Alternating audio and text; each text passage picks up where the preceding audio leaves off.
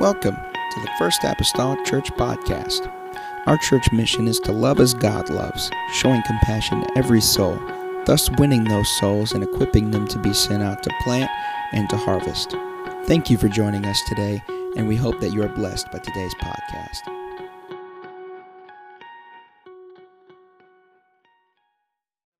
So we're going to finish up Acts 8 tonight. Just kind of tuck it in here for a 6-week pause. And so Acts chapter number 8, we're a little over a quarter of the way. That should make everybody feel great. A quarter of the way. Amen. Through the book of Acts. Amen. Daniel's got his eyes cocked over there, his eyebrow up, saying, "Are you serious?" Amen. Acts chapter 8, verse number 13. We're going to cover a lot of verses, but this just gives us a springboard here tonight. The Bible says, "Then Simon himself believed also. When he was baptized, he continued with Philip and wondered, beholding the miracles and signs which were done. Now when the apostles which were at Jerusalem heard that Samaria had received the word of God, they sent unto them Peter and John, who when they were come down prayed for them, that they might receive the Holy Ghost. For as yet he was fallen upon none of them, only they were baptized in the name of the Lord Jesus. Then laid they their hands on them, and they received the Holy Ghost." Verse 18, "And when Simon saw that through the laying on of the apostles' hands the Holy Ghost was given, he offered them money." He offered them money. Amen. Tonight I want my title actually comes from a different verse in the chapter. Amen. It actually comes later down in the chapter. Around verse number, if you need an actual reference, I can look at it here, but it comes later in the chapter, and I want to talk about this: except some man, ...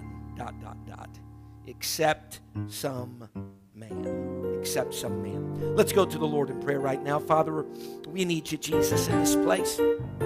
God, we're honored to be here, Lord, in this house, God, amidst and among, Lord Jesus, your presence.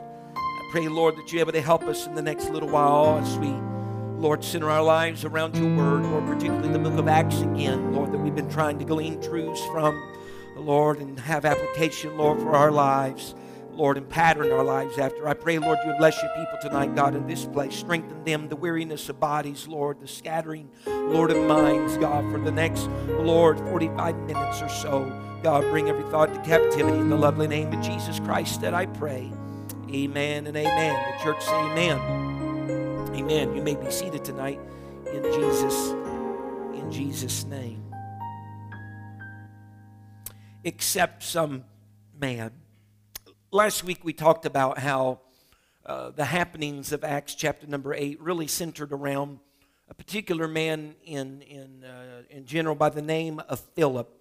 We talked about how there was great persecution that happened to the church, and as a result of that, there was great power. And resulting from that great persecution, there were some things that took place, such as the scattering of many of the believers that were in Jerusalem to various places. And so whenever we left off, we looked at Philip going on his first adventure to a city to share the gospel, the city being the city of Samaria. And we looked at how this was such a great accomplishment, because this did fulfill what the Bible spoke in Acts 1 and 8, how this gospel, this message, this witnessing was to go beyond Jerusalem, but to Judea and Samaria and even the uttermost parts of the world. And so them going on, or Philip in particular going on to Samaria, was helping fulfill scripture that had been spoken of earlier, because the Jews normally did not have no dealings with the Samaritans, and likewise to go through Samaria was you just didn't even think about that. For sure did not even follow through and do it, but you didn't think about it. It was off limits. That location was off limits. Those people and a relationship with those people, with the Jews, were off limits until Jesus first went in John 4, and he went and spoke to the woman at the well, the Samaritan woman. But now this is an extension of all that Philip, not Jesus, but Philip is going, and he's sharing the gospel with them. So that's a major accomplishment. The other reason why it was such a major accomplishment is because the city, the Bible says, had been bewitched by Simon, the sorcerer of that city and town. He had influence there, and he was well known there. And since the city had been bewitched or by the sorceries of Simon and through deceptive influence of Simon, it was a great accomplishment for the gospel to be shared there and for people to believe and for people to be baptized and listen to the word of the Lord and believe in the name of Jesus Christ and baptism in that name, because that just goes to show that Christ doesn't know any limitations. He can make inroads with his word and with his name, even in deceptive, demonic activity type of cities, and come out, if you will, with the banner waving high in those scenarios. But then, what we get to tonight is to put the icing on the cake concerning Simon the sorcerer here, because evidently, according to the scriptures, Simon, this sorcerer who had sway with the people of Samaria and had so for many years, apparently believed also, the Bible says, and was baptized, the scripture says, also. And the Bible says after he believed and he baptized, he continued to kind of follow Philip around, because Philip, it seems, man, there were miracles and there were signs and wonders that were being done by the hand of Philip. And so this interest Simon, and we can't really fault Simon. We can't fault him by being awestruck by these miracles or by these signs that were done by Philip. I would dare say any of us would possess a certain level of admiration if there were just miracle taking place here and there and a sign here and there. We would probably be following around too, so we don't want to be too hard on Simon. But also you got to remember what his past was. He was a sorcerer. He had plugged into a different type of spirit, amen, to supposedly do some things. And so this is some interest to him, because these type of things in and of themselves intrigued him all the more because of his past. And the Bible tells us so. Here is Philip. He's down there doing a work for the Lord. People are believing. People are being baptized. And somehow or another, word gets all the way back, if we could call it that, to the mother church at Jerusalem. It gets all the way back to Jerusalem, and Jerusalem receives word about what is happening and what is taking place. And so the Bible says they sent Peter and John down to Samaria, because up to this point, the people of Samaria has simply believed and they have been baptized. And the Bible plainly tells us, and if you leave your Bibles open to Acts 8, you can just kind of follow along with me here tonight. The Bible tells us that the Holy Ghost had not yet fallen upon any of them. They have believed, they have been baptized, but the Holy Ghost has not yet fallen upon any of them. And I want to just as a footnote tonight, just put out here, because that had not yet happened, does in no means contradict the scriptures of Acts that tell us after you repent and you've been baptized in the name of the Lord Jesus Christ, ye shall receive the gift of the Holy Ghost. All right? Because there are various stories and ways that this all comes about in the Word of God. There are people in the Bible that got the Holy Ghost before they ever were baptized. Right? Cornelius in Acts 10, he received the Holy Ghost before he ever was baptized. But Peter still commanded him after he received the Holy Ghost to be baptized, because the essentiality of baptism. Baptism is a non-negotiable. It's essential. Also in Acts 19, it confirmed to us in Acts 19 that a person does not automatically per se receive the Holy Ghost upon the moment of their belief. Because they met some disciples, said, have you received since you believed? And said, we've not even heard whether there be any Holy Ghost. So it tells us that there is no such a thing as just receiving upon the moment of belief. Amen. It's just not a matter alone of believing, amen, but belief and baptism and faith and a lot of other things you can read through the scripture, amen, help aid us and build our faith and our expectancy for receiving the baptism of the Holy Ghost. Can someone say amen? Amen. And so with that token, on the same token, and please watch how I say this tonight, the moment of baptism, you just believing that you received the Holy Ghost doesn't mean you received the Holy Ghost. You understand what I'm saying? Because there are others that would like to, proponents of the faith that say, well, whenever you believe, you repent, and then you're baptized, you receive the Holy Ghost as though you just have faith, as though you did receive it. The Bible tells me there is some type of external, initial sign that indicates to me and anybody else around me that at that moment I have indeed received the baptism of the Holy Ghost, the baptism of the Spirit. Amen. We have witnessed people in my ministry that's received the Holy Ghost, speaking in other tongues as they came up out of the water. Absolutely. We've had some that receive it right before they went down into the water. Amen. I've witnessed that. Amen. But some never desire the Spirit of God because they've never been told to have faith at their baptism that they would receive something with an indication, with some type of sign that would be taking place.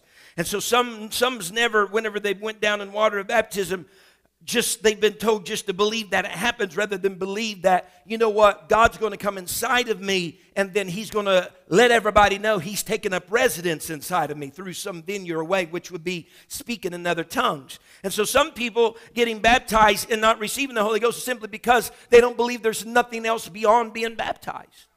Amen. But Jesus even told Nicodemus, He says, just as you can hear the sound of the wind in John 3, He said, just as you can hear the sound of the wind, He said, so is everyone. Everybody say everyone.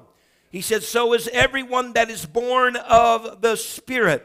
Amen. And so here is the gist of it all. You will receive the Holy Ghost after you have been baptized, if you desire it, whether that's in the future or the very near future. You understand what I'm saying? Whether that's in the future or the very near future, you will receive the baptism of the Holy Ghost. And so it's with these things in mind that Peter and John come to Samaria and they pray with the people. The Bible says they laid their hands on them so that they might receive the Holy Ghost. Because, listen folks, consider what Peter and John have in their mind.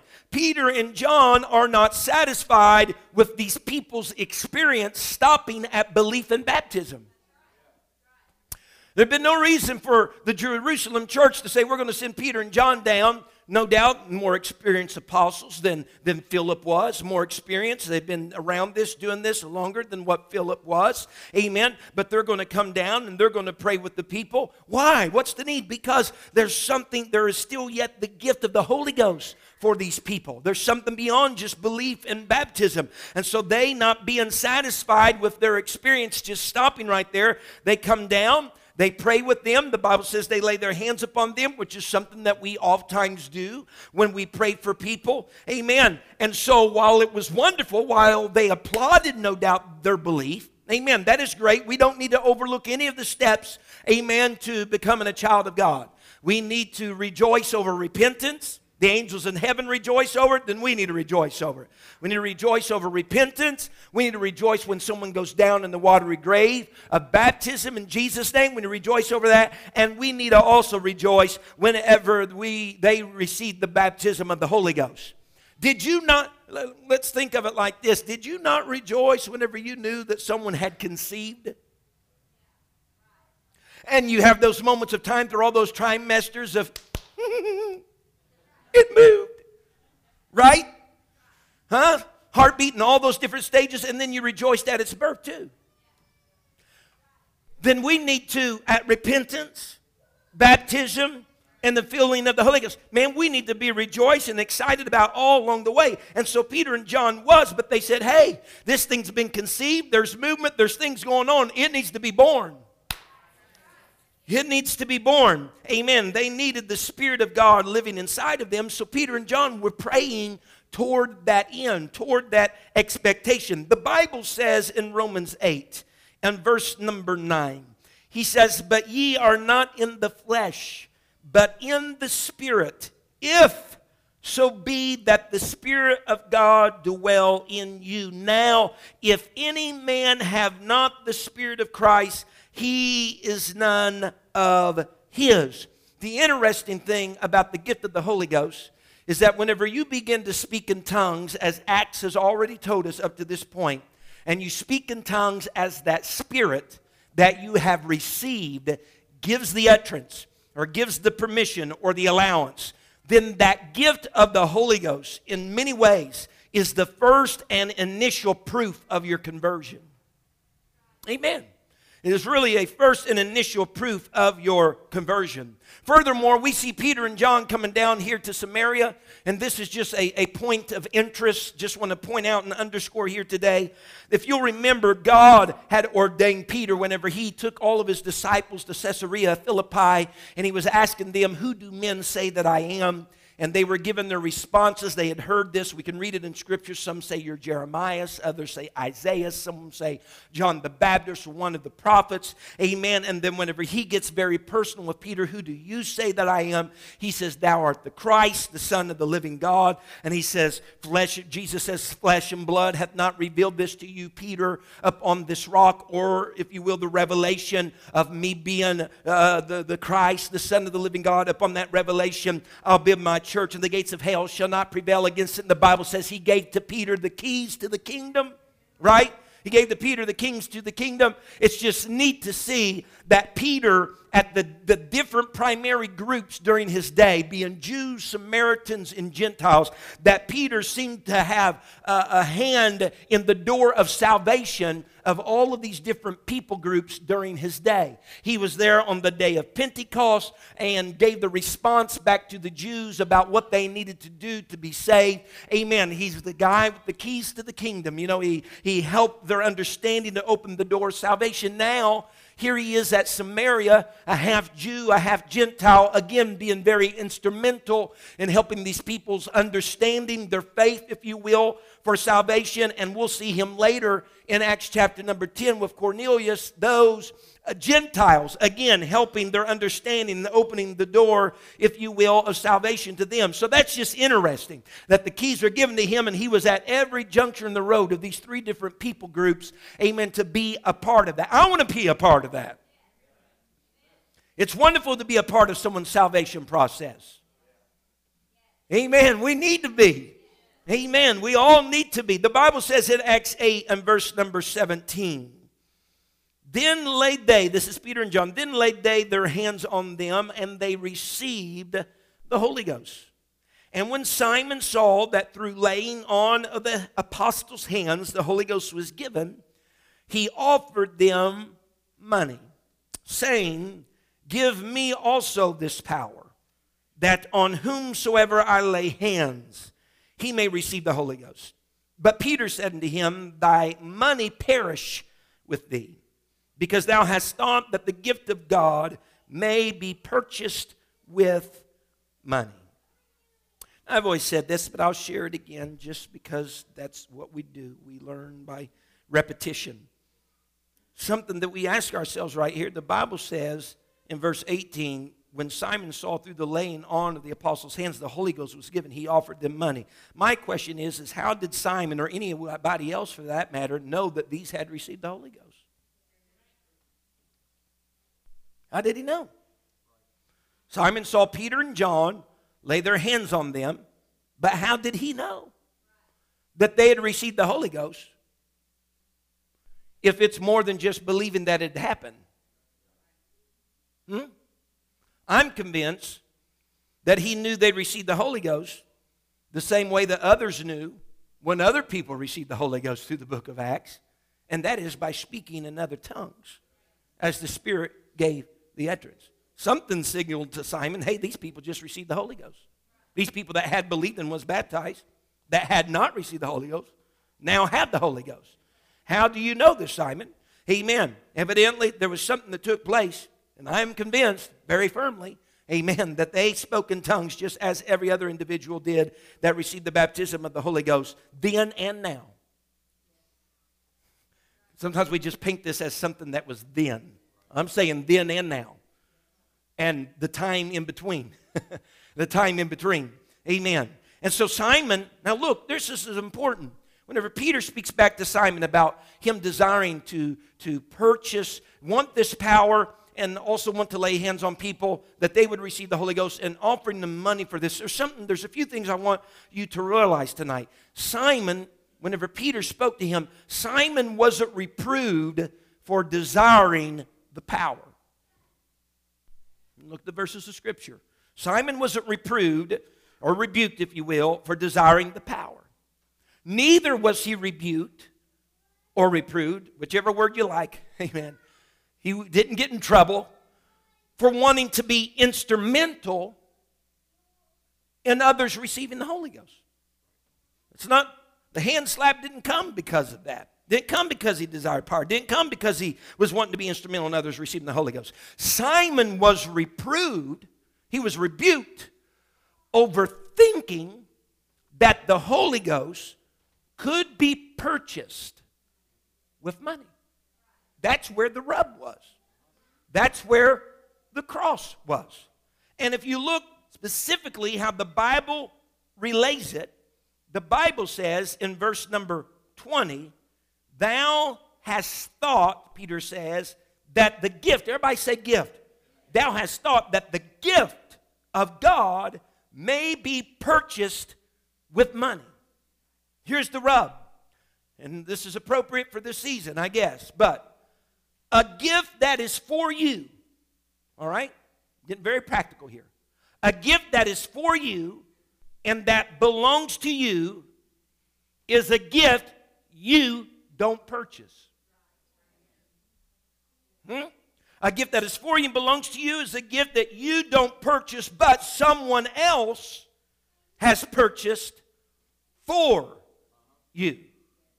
So Peter's getting at a crux of something here. Simon, you've been here with the ministry of Philip. You've been wowed by the miracles. You've believed, you've baptized. You've seen others believe and be baptized, and some even received the Holy Ghost. He's basically relaying to Simon, you've missed the importance of this experience. You've missed the importance of this experience if you think you can pay or are even able to pay a greater price than has already been paid for this gift. Is someone following what I'm saying here tonight? He's saying this is the gift of God.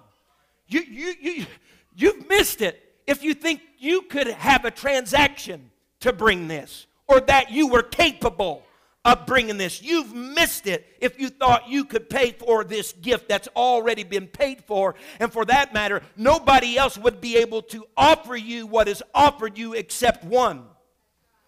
You hear me? Not another apostle could bring this gift to you. Not another man, if you will, of your caliber could bring this to you. This is one man, Christ Jesus, who paid the ultimate price to be able to bring this to you. How in the world can you even think that you would be able to purchase or pay? You hear me today? For the gift of God. Now look, it goes even deeper than that, folks. Say, well, my goodness, being hard on a man that maybe has a little misunderstanding about the gift of God. No, it goes deeper than that.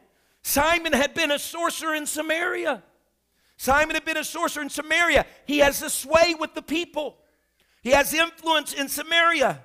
And listen, think of how tragic it would have been if the people then begin to think that the gift of God to them had to be purchased. Think of how that could just proliferate a whole city if they start to think, man, Simon's asking if he could purchase this gift. I wonder if I got to do that. Do you understand what I'm talking about tonight? Because we live in many, many areas today in such a world that believes this is something that if I do good enough, if I live good enough, and all these other things, God just wants you. Repentance, yes. Baptism, yes. But He wants you. Someone say amen. And so Peter, what he does in this moment, what does he do for Simon? He calls Simon back to a place of repentance. Simon, repent. Repent of this and this matter in your heart. And look what he basically tells him. If you'll do the repenting side, God will do the forgiving side. Huh? That's what he promised. If you do look at it in verse number 22, he said, repent therefore of this thy wickedness, and pray God if perhaps the thought of thine heart may be forgiven thee. If you'll repent, God will forgive. And Peter tells Simon, he says, your money, look, when he's reprimanding him, he says, your money would perish with him, because the gift of God can't be purchased, because it's already been purchased by Christ Jesus. He said your money would perish. Oh, that's hard words. Your money's going to perish with, note that, with you. In other words, not only will your money perish, but you will perish. Yes, it will. Because Simon has just believed and been baptized. He hasn't received the gift of God. Because he's thinking he must purchase the gift of God.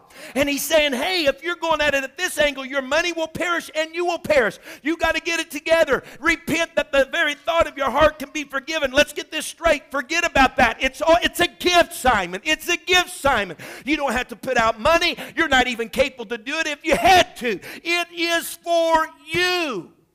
Someone say amen. And so there's people across the world that join his rakes. Amen. Here's the thing. Simon came to a place later in the scripture in verse 24 that Simon then spoke back to Peter after all this. And he said, Peter, he said, pray to the Lord for me. He said, pray to the Lord for me that none of these things which you have spoken come upon me. Well, the only thing really that Peter spoke that would come upon him is that he would perish with his money. He said, pray that doesn't come upon me. Here is a tragedy. Listen to Pastor tonight. Here is a tragedy. Some people are more concerned about avoiding judgment than they are submitting to God now. And it's backwards. If we'll concern ourselves with repentance, baptism in Jesus' name, the infilling of the Holy Ghost, If we'll just give our lives over to God and let Him start a work in our life and get us right, if you will, if we'll focus on that, we won't have to worry about judgment. We won't have to worry about judgment. Some people are just so tunnel visioned on judgment when what they need to be tunnel visioned on is relationship. Relationship. The people that don't live in fear about if the world's going to end tomorrow are those that are focused on relationship. Those that are in fear about if the world is going to happen tomorrow are those that are living life just trying to avoid judgment. Oh, glory. Amen. And so Philip went to the city of Samaria. He deals with Simon there, deals with this misconception concerning the gift of God. All right? But then he leaves Samaria. He goes to the city of Samaria, and now he is going to go, in verses 26 on, he is going to go to the desert. We got contrast here. City, now he's going to the desert. He leaves the city for the desert. He leaves many people in the city for what materializes in the story for one man. But from the word go, Philip didn't know he was going out there for one person. Look at your Bibles. The only thing that Philip really knew is that he was going to a desert place, a location. Now, we spoke this last week about how what this tells us is that the evangelism of one is just as important as the evangelism of the many, of the masses. But when we talk about evangelism, some people like to list evangelism in like being the 10th spiritual gift. You know, it's a gift that you ask the Lord. Not everybody gets it. Some do and some don't. Well, that's not necessarily the case. Evangelism is not a gift that some have and some don't. Evangelism is a command for all of us to go into all the world. It's a command for all of us. The Bible says, and look at the how pervading, if you will, this evangelism is, amen, throughout Acts and even through Philip's life. In Genesis 10 and verse 32, the Bible says, these are the families of the sons of Noah. I know we're going all the way back to the beginning. Amen. These are the families of the sons of Noah, which were Ham, Shem, and Japheth. Amen. After their generations, in their nations, and by these, Shem, Ham, and Japheth, by these were the nations divided in the earth after the flood. In other words, you can trace all the different divisions of the world, the nations, nationalities of the world, back to the three sons of Noah after they dispersed after the flood. And so since that's the case, if you begin to read through the Genesis account, you will find that those of Ham, amen, were those that were settlers over into the African, Ethiopian, Canaanite portion, if you will, of the world. Those who were of Shem of Noah were those of the Hebrew, Assyrian, Elamite type people in those regions and areas of the world. Japheth were the more European or Gentile people of Persia and India and Russia portions of the world. I say all that to say this. So from the three sons of Noah were the population, if you will, of the divisions of the world. And we are told go into all the world needed saved. It's interesting, throughout the book of Acts then, we start seeing people be saved from the different descendant lines of these three sons of Noah. The first being in Acts chapter number 8, when Philip goes out to the desert and meets an Ethiopian eunuch who is a descendant of Ham, all the way back to one of the sons of Noah. When you go to Acts 9 and you read of the conversion of Saul to Paul, who the Bible says was a Hebrew of the tribe of Benjamin, that's tracing his line all the way back to Shem. Whenever you get to Acts 10 and read of Cornelius, who was a Gentile, he was of the Italian band, a Roman soldier, if you will, that traces his line all the way back to Japheth. And so from Acts 8, 9, and 10, we start then seeing the whole world, if you will, being the division of those three sons being reached out to through the word of the Lord and through the book of Acts. So when we talk about evangelism, everyone say, I'm an evangelist. Now, no one go buy a trailer or anything like that, but you are an evangelist, amen, of spreading the gospel. As a matter of fact, evangelism, the word evangelism comes from a word evangelisko. And it has a root word that it originally comes from that means soap sellers. Its root is soap sellers. And what they would do years ago, this archaic form of this word soap sellers, is that's exactly what they did. I know, it's kind of profound. They sold soap. But being in that age, it was almost like a out in the atmosphere, community people gather around thing. They had to illustrate the product. And in order to do that, Brother Daniel, they would find somebody. People have all different trades of that day, a lot of manual labor, if you will. They would find someone that was grimy and dirty, whatever type of occupation they'd been involved in, and they would get the soap going, and they would seemingly, now they wouldn't necessarily strip the person down, but they would wash this person who was by all appearances dirty. And when they get done, of course, the difference with the clean. And then that was a testimony to everybody. Here is a life that has been changed.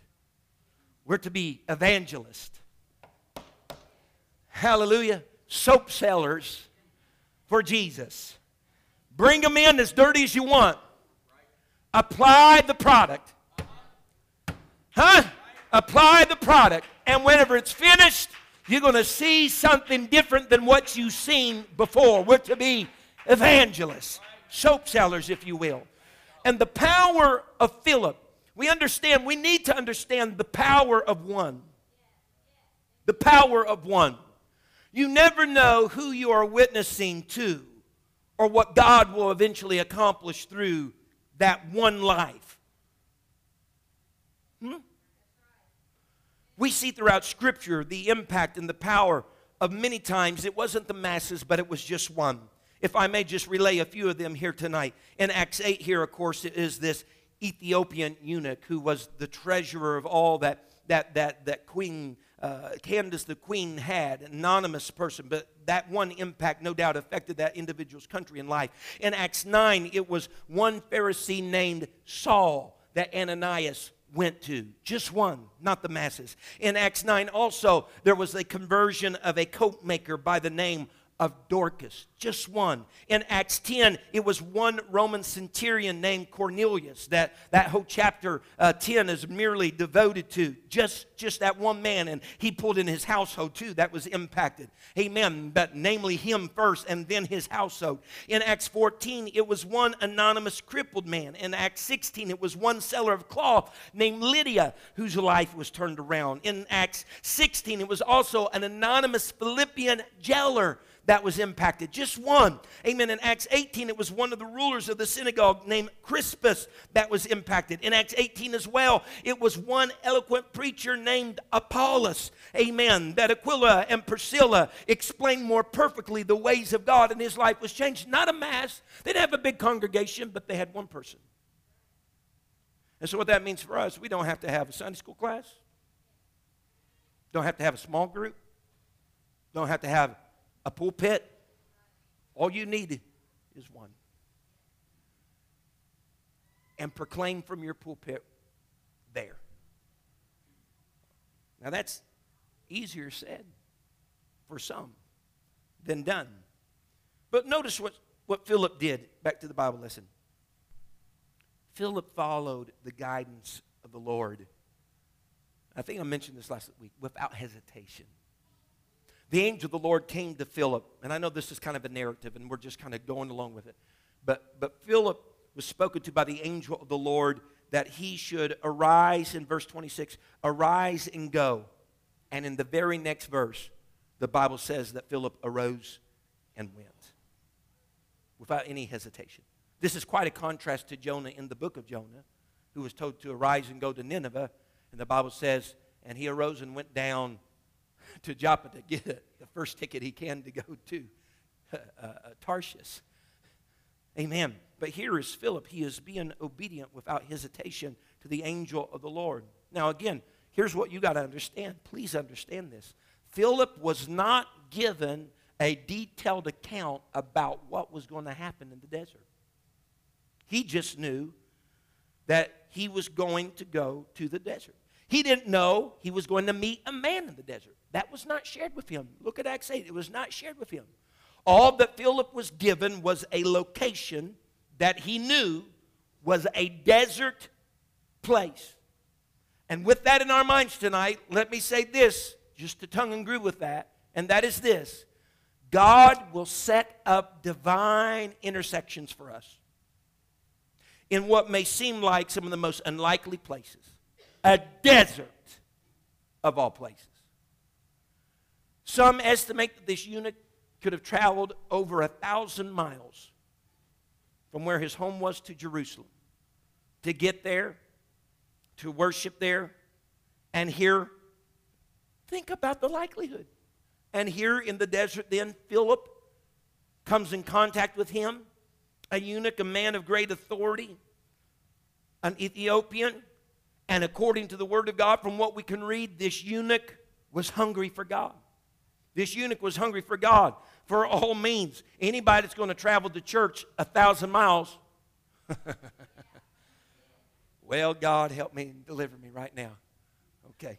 Amen. Anybody that's going to travel to church 1,000 miles, amen, go be hungry for God.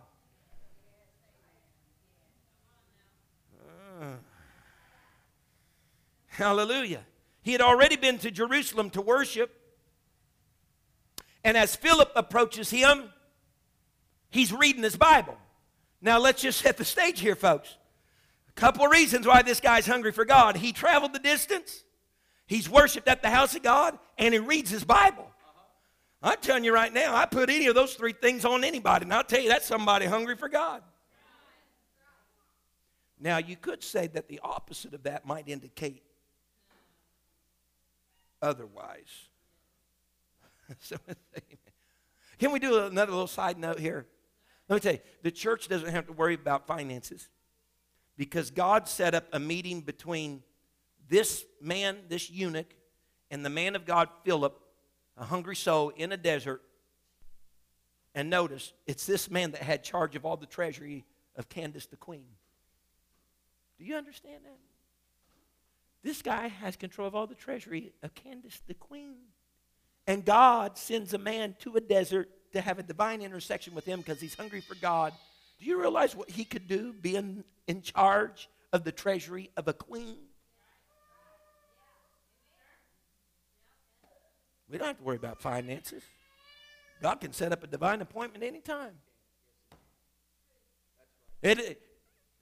Listen, it's a misconception to think, well, it's always the poor and those that are in need. No.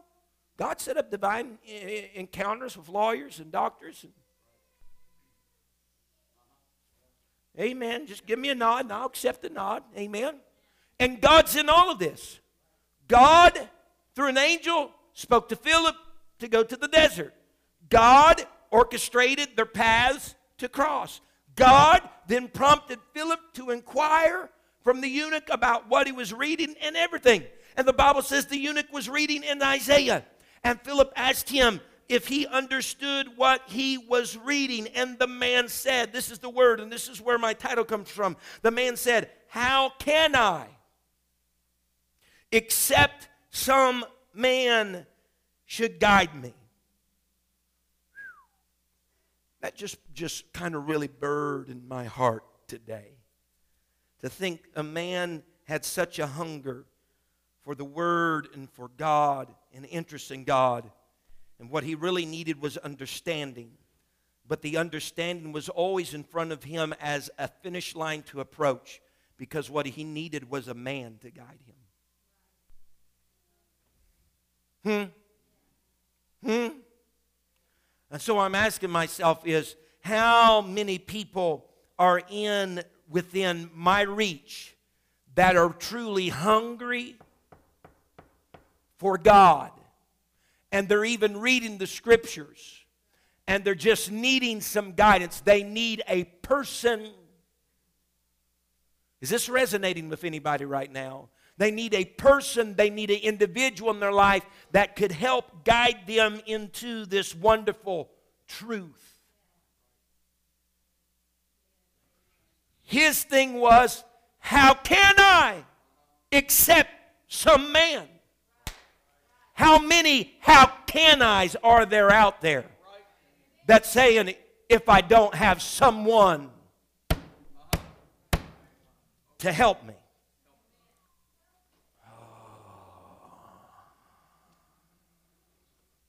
Because what ensues right after this is a wonderful example of a home Bible study. They might not have been in Ethiopia, but they had a home Bible study in a chariot. Amen. They have discipleship in the bag, home Bible study in the bag. This was home Bible study in a chariot. Hallelujah. Because Philip climbed up in that chariot with him. And what I want you to notice here, the eunuch, look in verse number 34. The eunuch answered Philip and said, I pray thee, of whom? He's talking about the scripture he's read. Of whom speaketh the prophet this? Of himself or of some other man? Look at this. From what the eunuch had read, you know what he had come to a conclusion at? He says, I want to know the who first before you tell me about the what. Before you tell me what's going on, I want to know who this is about. Sometimes we approach Bible study with people backwards. We want to tell them about the what before we tell them about the who. Huh? This step, that step, this step, this step, do this, do that, don't do that, do. But we need to tell them about the who. And here's the awesome thing about God's Word. You can start anywhere in God's Word, Genesis, Revelation, or any of the chapters or books in between, and the who remains the same. It can be a story about David and Goliath, but the ultimate who remains the same. It can be a story about creation, but the who remains the same. It can be about Babylonian captivity, but the overarching who remains the same, and the who of the story is Jesus Christ. He told his disciples in John 5:39, he said, search the scriptures, for in them ye think ye have eternal life. He says, they are they which testify of me. He told his own disciples, you look all over the scriptures, and every scripture you look at and read, the essence of it, the overarching general idea of it, it's all talking about me. And the eunuch's here reading the word in Isaiah about in his humiliation. He's saying, who is this talking about? And the Bible tells us that Philip opened his mouth, and at the very same scripture preached unto this man Jesus.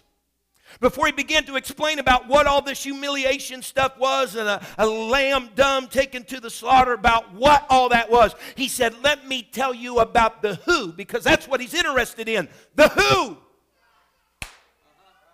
We need a world that needs an introduction to the who, an introduction to the who. I know they're amazed. They would love to come and go through the 34-lesson Revelation series. I understand that. But even that was a revelation. The Bible says, John said, this is a revelation of Jesus Christ. He was trying to get at the who.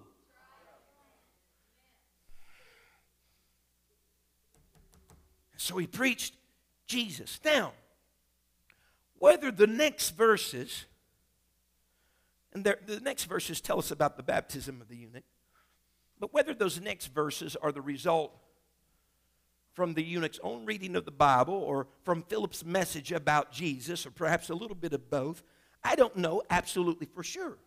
I don't know. I don't have enough information here to tell me absolutely for sure. But I would like to think tonight that it was due to Philip preaching Jesus to this man that he understood then that I need baptized. I need water baptism.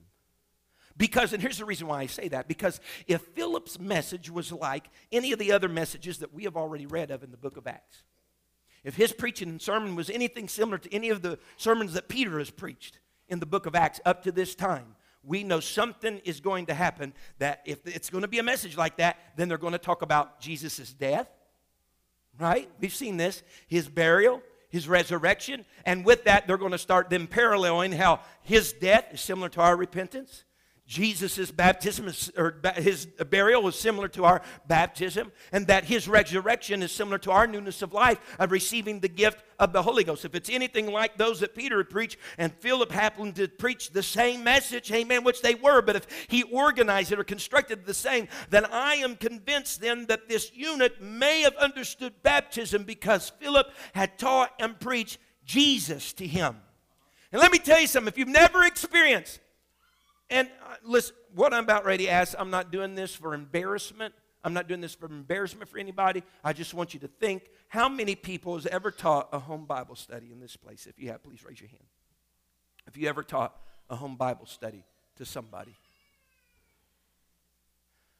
I'm not doing this for embarrassment. I'm not doing this for any other reason. I'm just telling you this. There is nothing more rewarding in your Christian walk with the Lord than while you're teaching a home Bible study for the student to see for the first time their need for repentance or their need for water baptism or their need of the Holy Ghost while you're teaching. There is nothing any more precious than that. I've told my wife I could quit preaching and just teach home Bible studies for just what happens in those moments. And I put down that probably maybe only on one hand out of the times that we've taught home Bible studies that somebody didn't get in the water as a result of a home Bible study. Maybe on one hand when it never happened. It always takes place and happens. Someone repents and is baptized in Jesus' name. And there is nothing, I'm telling you right now, there is nothing more rewarding. And so here's this eunuch, they're going along in the chariot. He recognizes a literal body of water and his need for baptism. To be baptized. Here's water. What doth hinder me? And the Bible says Philip, and he went down into the water and came up out of the water. And we many times use that along with other verses for the support of immersion that they could have sprinkled from the shore if they needed to, but they both got into the water. Amen, with great purpose. And the Bible here is just something interesting to me. The Bible says Philip was caught away. They had this happening. The eunuch goes away rejoicing. Philip is caught away. It's not that he walks away. He was caught away. Caught away by God. He's caught away and he's stationed in another city by the Spirit of the Lord. And the Bible says he continued to preach whenever he arrived. Until he arrived at Caesarea, he continued to preach. And so Philip did not stop preaching and sharing the gospel. Here's something important. I guess this is an importance to me for this verse, Brother Mason, is this. He went to the city of Samaria. Several converts took place there. Could absolutely pin that down a success. Went to the desert, not knowing why he was going to the desert, but knew the location, goes there, has a man, Bible study takes place, he preaches Jesus, the man gets baptized, walk away, could call that a success. And he could have, if he was influenced so much by his past success, hung his Bible study chart, if you will, up on the wall and said, well, we made good in Samaria.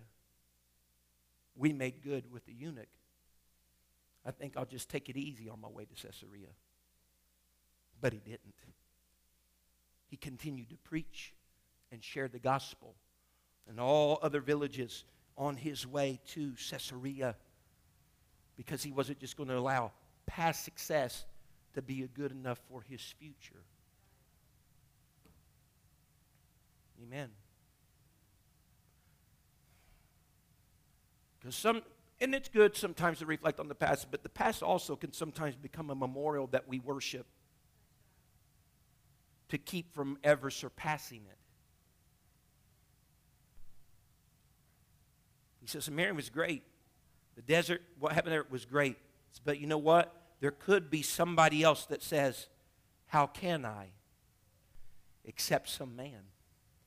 And they might be looking for a Philip to enter their life. Look at this. So Philip was transported. Man, this is before Star Trek. And all those other things that allude to transportation through means of your body being to particles and coming back together. Amazing. I mean, that is some feat, right? I'm not talking about feet. I'm talking F-E-A-T. That is some feat here. He was transported. I mean, that's a big deal. Right? But in the scheme of the context of chapter 8, the emphasis wasn't on the big deal of the transportation of him being caught away. The emphasis was on the power of a shared word to evangelize souls. Something that was just, I mean, what? He was here, he's not here, he's so many miles away now. What? That's not what was underscored. The underscored was the power of the shared word to evangelize lost souls. I'm hastening to a close. I know I've went over, and I'm so sorry if anybody's sorry about that. This is an excerpt from an article in a recent Time magazine that I have received. It's just an excerpt, and it reads like this. The person says, he says, people like me are on the rise. The nuns, and that's N-O-N-E-S, the nuns.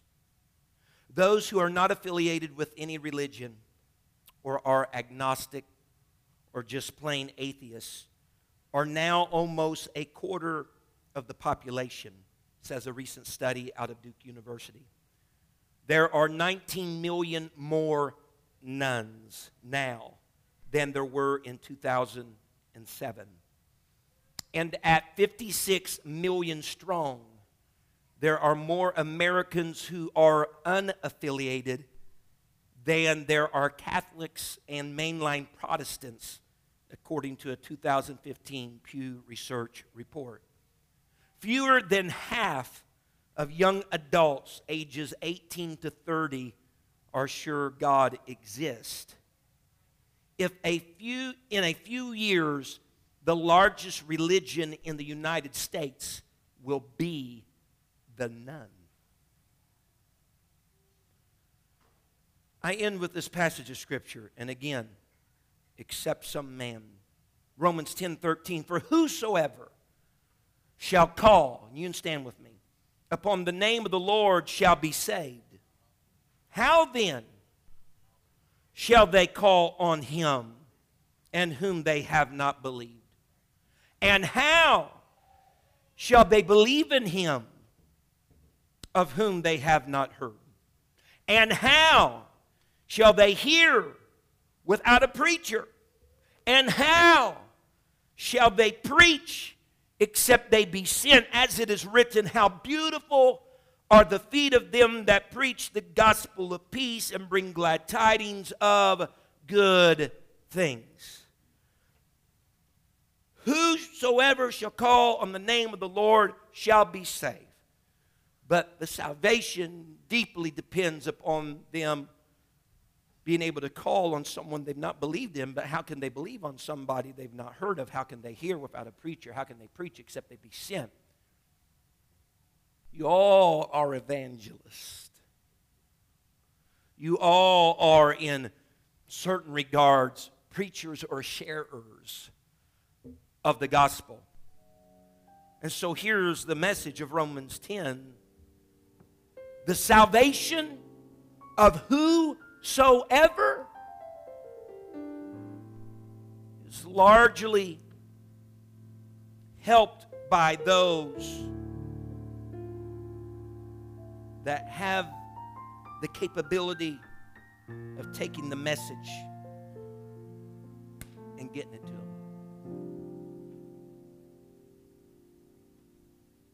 Whosoever, the constant question is, how can?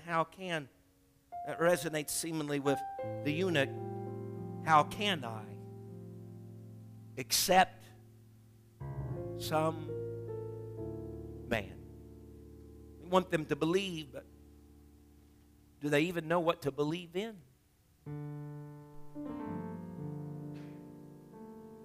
Want them to hear. Somebody will get to them. They'll get it through some venue. We got so many airways and television things and radios that it can get. But what if it's a desert place? God needs a man. God needs a woman that would be willing to be a vessel, a soap seller, if you will, for His kingdom. That's what each and every one of us need to become. Again, Philip is not numbered among the great 12 apostles or disciples. He was just a common believer doing his work for the Lord. But you know, he didn't underestimate his place in the kingdom. He knew what it took to receive the Holy Ghost. He knew what it took to get saved because he had experienced that in his own life. And all he did, I've oftentimes said it, you know, preachers and ministers, whoever we are, evangelists, people of God, saints, we are just one beggar telling another beggar where he can find bread. Just one beggar telling another beggar where he can find bread. And folks, we got the bread tonight. We got the bread tonight. Can we bow our heads all over this place? Father, I'm calling. Thank you for listening. If you would like more information about our services and activities, you can find us on Facebook, Instagram, and Twitter with the username FACMC. Again, that's FACMC. Thank you, and have a blessed day.